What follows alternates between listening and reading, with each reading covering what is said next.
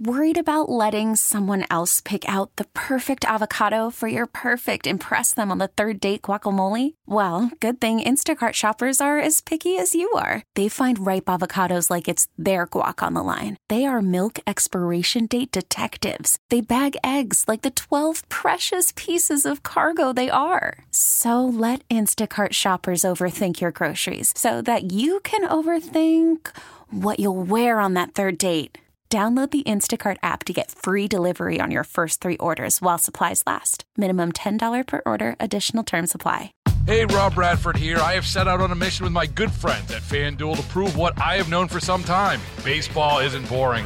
Now I have a daily podcast to prove it with some of the most notable people in the baseball world, screaming baseball isn't boring from the mountaintops, or at least agreeing to come on our show. Players, managers, GMs, and yes, even the commissioner of baseball, Rob Manfred. It has been a constant wave of baseball's most powerful voices. So join the revolution. Subscribe and soak in Baseball Isn't Boring. Listen on your Odyssey app or wherever you get your podcasts. You'll be glad you did. You were just listening to Stacey Graves, the police chief down in Kansas City, Missouri. I believe they're now up to 3 people in custody after that tragedy that marred the Kansas City Chiefs Super Bowl celebration. Joining us now to talk about that and some other issues closer to home, Minneapolis Police Chief Brian O'Hara. Chief, thanks for joining us this morning on the WCCO Morning News. Good morning. Thank you for having me. Chief, you heard what the chief down in Kansas City had to say, and I'm sure you were watching along with the rest of America what was happening down there.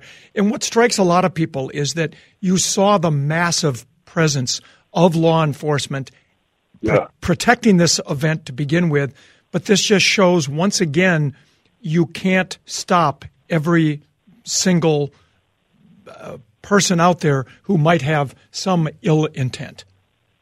Absolutely. First off, our hearts go out to the families, the loved ones, everyone affected by this. And certainly our hearts go out to Chief Graves and the members of the Kansas City Police, all the first responders who performed so valiantly. I mean, just this past week, we had another anniversary of a mass shooting, Marjorie Stoneman High School in Broward County in Florida. And, I mean, between that incident, we remember back, we think of Uvalde. There's a number of incidents where, police, not necessarily performed to the level of that would be expected to run towards danger. But it seems, clearly in this incident, that's not the case, which we're thankful for. And I'm just thankful for the preparations that the city of Minneapolis has in our police department here. Just last week, I was at the Target corporate headquarters, in the Target store downtown. We had an unbelievable active shooter exercise with hundreds of first responders participating. One of our sergeants, designed the exercise, Sergeant Josh Rick, who's absolutely outstanding. And it was incredible to see our first responders perform so heroically alongside our target security and other civilians. So it just shows this is just another reminder of just why we need to be prepared for these type of episodes. They can happen anytime. They can happen when police are there, when they're not there. And certainly, a whole lot is being asked of law enforcement in this country today, especially the police officers in Minneapolis. And quite frankly, at times when something like this happens, we need our officers are expected to be warriors and to go in and stop this kind of slaughter when an active shooter strikes. And just like the drills you were talking about here in downtown Minneapolis, I imagine after we know more about the motivations and about why this happened yesterday, your police department and others will be learning from that, because it's been a while since we've had a big championship celebration with a parade and an event, because, those are events that are very unique and very huge and very difficult in many cases to control. But will you be studying what happened in Kansas City to learn from that? Yeah, of course. I felt like we were pretty close this year with the Twins. I was really hoping that was going to come through. But we look at all of these incidents and learn, because although there are similarities, no two are quite the same. And if we look at the threat in general of active shooters in this country, the vast majority, well over 90%, are committed by a lone person. And there's a few people under arrest this morning at this time, so it appears that may not have been the case in Kansas City. So certainly we'll be looking to see all the things that are involved, whether there may be some ideology involved or what have you. Now let's talk for a few minutes about some issues you're dealing with right here in Minneapolis. Last weekend, you reported that there were 46 violent crimes in the city over the weekend. 70% of them were robberies, and at least 14 committed by juveniles. Maybe some of those numbers have changed a little bit, but you were outraged by what you were and are seeing. Yeah, it's incredibly disturbing anytime there's a spike like this of violent crime. And you know, it's very clear from what we've seen that this has been groups, at least one group or groups of juveniles driving around and doing this. And it's just so brazen.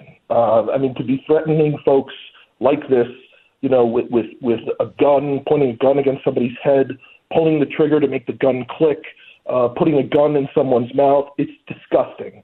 And to think that these are young people that are carrying this out is particularly disturbing. And, you know, we've stepped up our response to this problem, issued a robbery pattern response protocol the other night, and our officers have been out in the street proactively trying to prevent and trying to identify and stop this problem to you know, interrupt the cycle, the pattern of robberies that we've been seeing. And our investigators have been working very hard, our intelligence analysts communicating with their partners in other agencies, because it appears this problem and, you know, this group of individuals, their criminal activity is not limited just to Minneapolis. And they're using all kinds of tactics. I know the other night on 5 Eyewitness News, we interviewed a young woman who was parallel parked, I think near in Uptown, near Lake and Humboldt maybe, and she was parallel parked and trying to pull out of her parking spot. They pulled up, blocked her in, came out with a gun, and robbed her.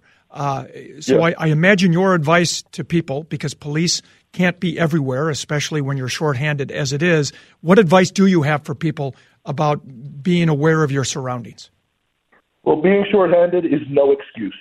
So from myself all the way down, we all will be working extra hours and be out on the street and do everything we possibly can to stop this before somebody gets hurt. But folks should know, you know, your life, your safety, no property is worth that. So, you know, if you should happen, if you're out there, try and be as aware as you can of your surroundings so that, you know, you have an avenue of escape before, you know, you wind up getting blocked in if possible. And then if something does happen, or if you see something happening, please be as observant as possible. Get us a license plate. Get us, you know, as thorough a description as possible. Any distinguishing characteristics. Report these things immediately to the police. Report any suspicious activity with cars driving around to the police, because all of that is very helpful. And I know you mentioned this one particular victim in Uptown. Unfortunately, that general vicinity, the 5th precinct, has seen kind of the bulk of this problem over the last week. I think last few days during the week, the problem has gone down. It's not quite as bad as it has been.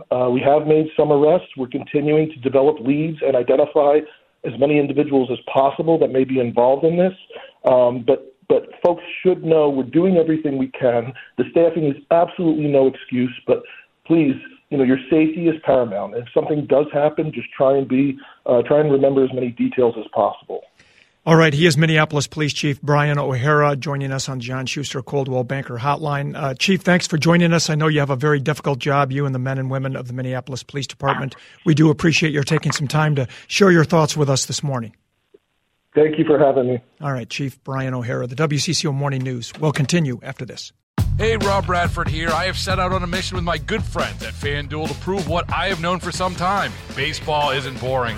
Now I have a daily podcast to prove it with some of the most notable people in the baseball world, screaming baseball isn't boring from the mountaintops, or at least agreeing to come on our show. Players, managers, GMs, and yes, even the commissioner of baseball, Rob Manfred. It has been a constant wave of baseball's most powerful voices. So join the revolution. Subscribe and soak in Baseball Isn't Boring. Listen on your Odyssey app or wherever you get your podcasts. You'll be glad you did.